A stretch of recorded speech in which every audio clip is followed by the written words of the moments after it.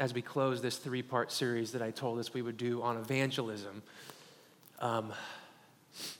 2 weeks ago, we looked at Acts chapter 8, the story of Philip, the evangelist. And it's a good sermon, if with all due respect. Go listen to it online. I'm not going to even give you anything, but go listen to it. It's on our website and podcast.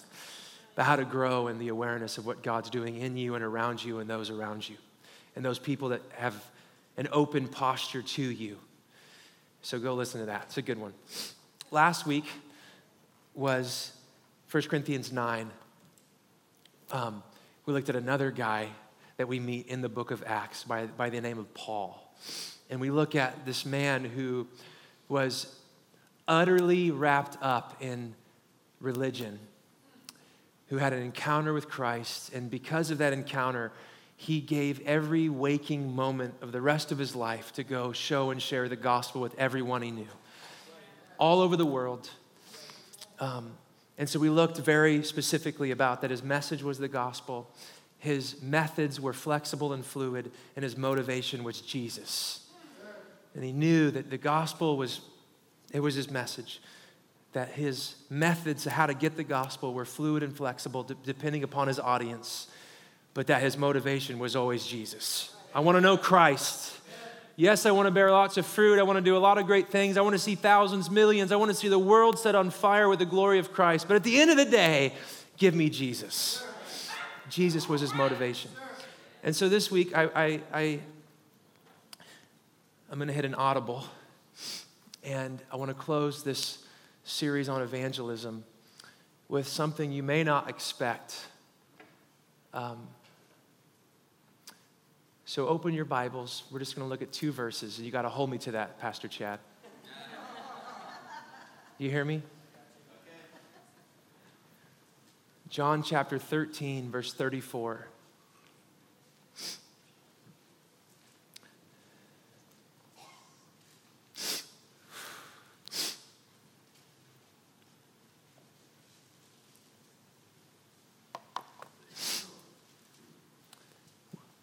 We might be able to say that the first 2 weeks of this little blip on the radar of a series on how to grow in evangelism, which is to say how to grow in our confidence and courage in both demonstrating or showing the gospel and in sharing the gospel.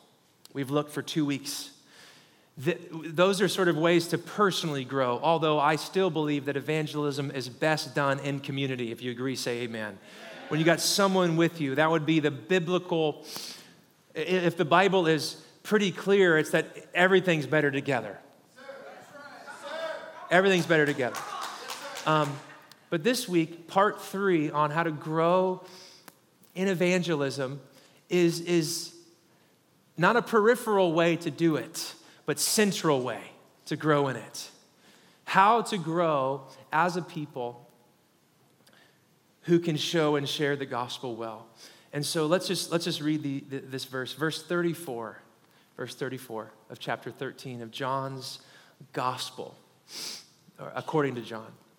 A new command I give you, love one another. As I have loved you, so you must love one another. By this, what's that word say? Everyone will know that you are my disciples if you love one another. So just a few comments, and then you can chew on this all week. I think it's simple enough, small enough. That yes, though there are tangible skills God wants us as his people to grow in our confidence and courage and being able to articulate the gospel, who would agree that there are tangible skills and abilities that God wants us to grow in? Courage, confidence, how to explain the gospel. How many know there is a world of growth available to us in growing how to discern the movement and activity of the Spirit when we're in public and in our workplaces? Come on, just raise your hand. That there's a world of availability and possibility of growing in content and proficiency and anointing. Not even to mention being able to grow by being with other people who are a little bit more confident and better at those areas, which there's many, amen? There's people that you are for some people and that some people are for you, that just by being together, there's something God by his Spirit releases in your spirit in the realm of courage, confidence. You can see it demonstrated. This might be arguably the most dynamic way that we can learn, by seeing it modeled and demonstrated in other people. So all that to say, there is content, there are skills and tools, there is growing in friendship with God that we more readily discern his voice where he leads us. There is growing in understanding of how the scripture all is like a mosaic, but that the mosaic, when you zoom out, is Jesus. It's about Jesus. So there are ways that we can and need to grow, and we're on a journey. But there's many ways we can grow. But what John is getting at here is that there's something else that God in Christ by the Spirit wants us to grow in. And it's not so much, I guess you could say it's a little bit like a skill, but it's more a disposition and a posture of all of life. Like, they're not going to know you're my disciples only because when you pray for the sick, they're healed, or only because you can articulate how Jesus is the hermeneutical key through which to view all of Scripture. You're not just going to grow. They're not going to just know that you're my disciples because, man, you can explain the apologetics and the Romans road to salvation. Listen, there's something that even is more central to that if the world, those who are not in faith, who have not received the saving power of Jesus yet, there's something that God is calling us into as a faith community that's way more costly than sitting in a class and learning the Romans road. It's way more costly than just learning a few extra skills on how to be more proficient or better. It's something much more costly than just spending time with other people who are more gifted at a certain facet or dynamic. And the costly thing he's calling us into, which is, according to this scripture, the ultimate proof to the validity of our claims as followers of Christ, is if we love each other. And so part 3 on evangelism, it doesn't seem intuitive, like love each other really well and grow in evangelism, but I'm telling you from heaven's perspective, it might be the key that unlocks all of it.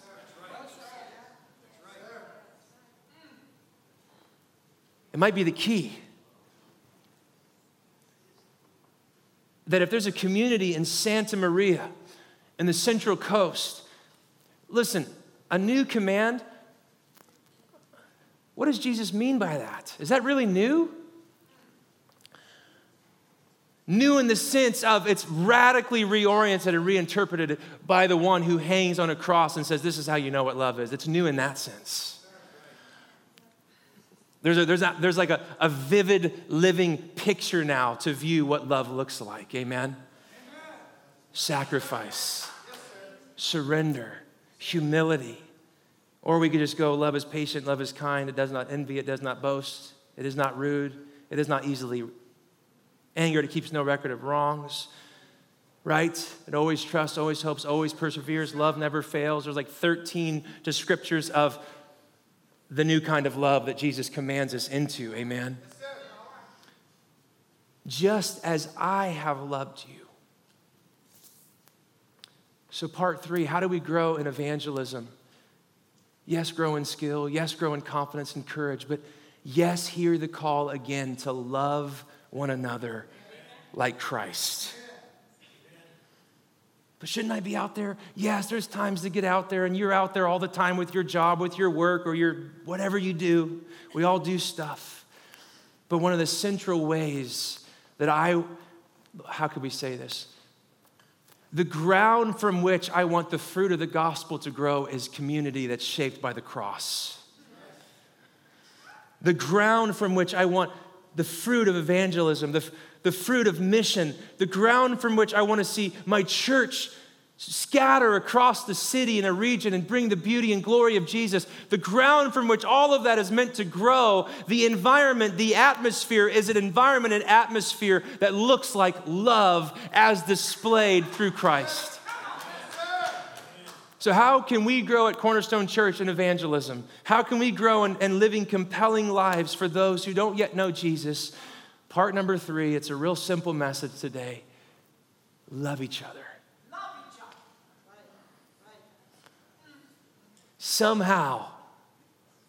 And by the way, he just got done washing their feet, but I can't tell you about that Bible verse. Love. Love each other. What I'm finding is that you can, I'll never forget running the half marathon, one of the coolest experiences of my life. And I mean, I just wanted to shout. I was so angry. I was having like this spiritual moment, but then like every 2 or 3 or 5 miles, there were bullhorns. You're going to hell. I mean, I'm just running with 25,000 people in LA. I'm just going, stop. I mean, if I could have stopped and not have passed out. That's not how they're going to know. I'm just running. I mean, like just electric, just trying not to die. And realizing that there are there's skills. You can even grow in boldness and courage. According to Jesus, you can grow in signs and wonders in the prophetic gifting. Matthew 7:21-24, won't say it, but yet not know the one you're claiming to minister on behalf of. How many know that you can do? Has anyone met anyone like that? You know all the content, you know all the skills, the abilities, but yet you can't fake this. You can't fake love that looks like a cross. It's not some skill that you get to just pick up and then put on. It's a lifestyle to be called into. And you and I, we can't, that's why love is the highest and why it never fails and why it just is amazing. It's like you can't even describe it with 13 descriptors, according to Paul. It's amazing. And by that kind of love, that is going to be the most powerful force behind your desire to show and share Jesus in this city and beyond. That place of being devoted to one another passage in love, honoring each other above ourselves. And this is how we know what love is. As I have loved you. That's the revolutionary thing, isn't it? Love as I loved you. You should love each other. I love that last verse, and we'll close and pray together. Your love for one another will prove to who? That you are my disciples, my followers, my lifelong students. I really think it is that simply profound. That one of the most dynamic things we can do for a city with, God knows, 80,000 people who've never experienced the love of Christ, at least that they can name it. Certainly they've experienced his love in a general way. That one of the most dynamic things we can do for them and for each other is to pursue loving one another. And somehow along that pursuit and from that pursuit, that being exposed and broadcasted to the world will prove, I love that word, that we're not just people who are puffed up with a big message, but people who've been ravished by the love of Christ themselves. And who want to extend that same kind of love to each other. Make sure.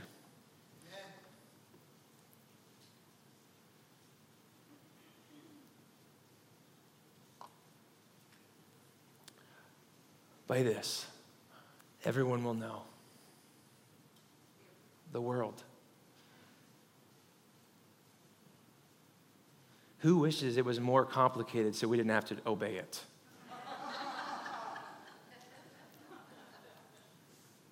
How many know we do that, by the way, with scriptures? We try to theorize because we want to put it into a realm of confusion so we don't have to clearly obey it. I'm telling you, it's true. But Jesus just comes right out and says it to us this morning. This new commandment, it's really, really old. I am love, 1 John 4:16. It's as old as I am, and I'm uncreated. But now this love that I've been filled with and that's been flowing from my very nature and being for all eternity has been clearly demonstrated through my Son.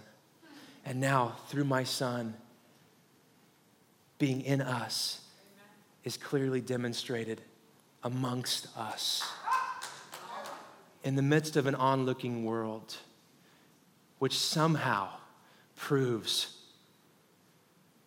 that he's real. What if, according to Francis Schaeffer, that at the end of the day, the ultimate apologetic or proof for the validity of our claims as people who believe the scriptures and the gospel is the demonstrations of Christians loving other Christians? That's his quote, not mine. He says, at the end of the day, Francis Schaeffer, after we've done our best to give answers, to give compelling evidence, to prove the validity of Christ and historical accuracy, blah, blah, blah, blah, blah. He says, do that. That's all great. But he says the final apologetic is where people can go and see people loving each other like Jesus loved them first. And that in and of itself proves that's true. That's true. And if that's true, I've got to believe it. And did you know that when you believe and abide in truth, you get set free? You get set free. You're transformed. So lesson number 3 on how to grow in our fruitfulness and faithfulness and evangelism to show and share Jesus. There's skills, there's content, there's things we can learn. There's people we need to be yoked up with who are a little bit better than us. There's people in workplaces who figured out things that are further down the road on how to be an excellent employee for the glory of God. And there's people who, you get what I'm saying, but there's this central call, lesson number 3, that all of it is meant to be anchored in a community that loves each other just like Jesus loved us. And then ultimately, without that, we might be able to say, the house that we're trying to build cannot stand. This has to be our anchor and our foundation. A radical devotion to each other. Doesn't that sound counterintuitive? Shouldn't I go out there? Yes, go out there. You live out there. You go to work however many hours a week. But this is our center. This is our home. And ultimately, this actually might be the hardest, most costly thing to pursue. But I want you to know that grace enables what God commands.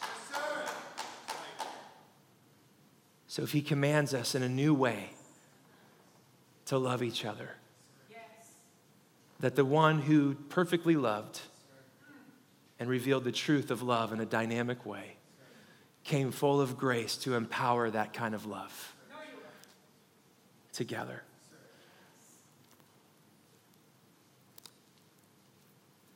Amen.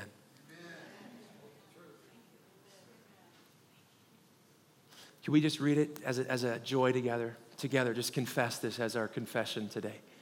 So now, I am giving you a new commandment. Love each other. Just as I have loved you, you should love one another. Your love for one another will prove to the world that you are my disciples. Could you just stand with me this morning? Is that okay? Did anyone feel snubbed? I mean, I can preach longer, but are we okay? Is that a simple? Just to love each other. Just to love. The love he poured out cost him everything. And how many know it's going to cost us too, but it's worth it. It's worth it. I want you to know that the beauty of pursuing this kind of love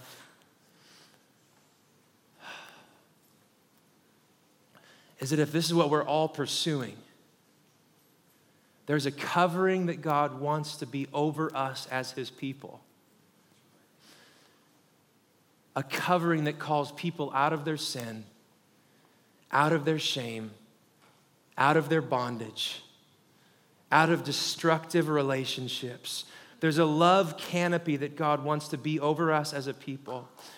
The scripture says it that covers over a multitude of sins. Like this commandment and the pursuit of obeying it by the Spirit and the grace of Christ. God tells us in other places in scripture that it provides a covering.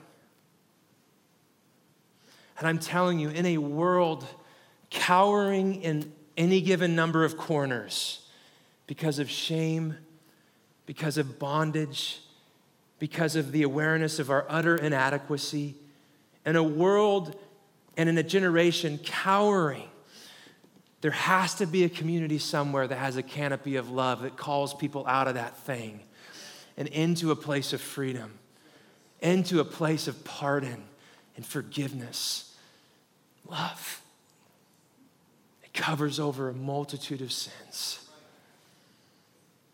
Love always protects, always trusts, always hopes, always perseveres. Love, it keeps no record of wrongs. It does not delight in evil, but rejoices in truth. Love that is patient and kind and not out there jockeying for its own position. This is the kind of love that he's calling us into. And so if you would, just press in with me just for a minute. However you need to do business or receive from the Lord, can you just do it next few moments this morning? And this whole issue of love. Maybe you've never received that love. My goodness, it's really complicated. Just say, Jesus, I receive your love today. This love that pursues us.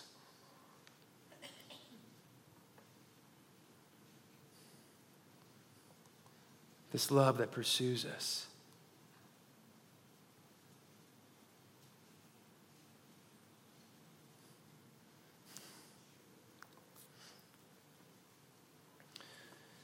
And maybe it's appropriate this morning to say, Lord, I want to sign up for pursuing that kind of love that Jesus demonstrates. With this family, this body right here, this community, this faith community. I want to pursue that kind of love. I want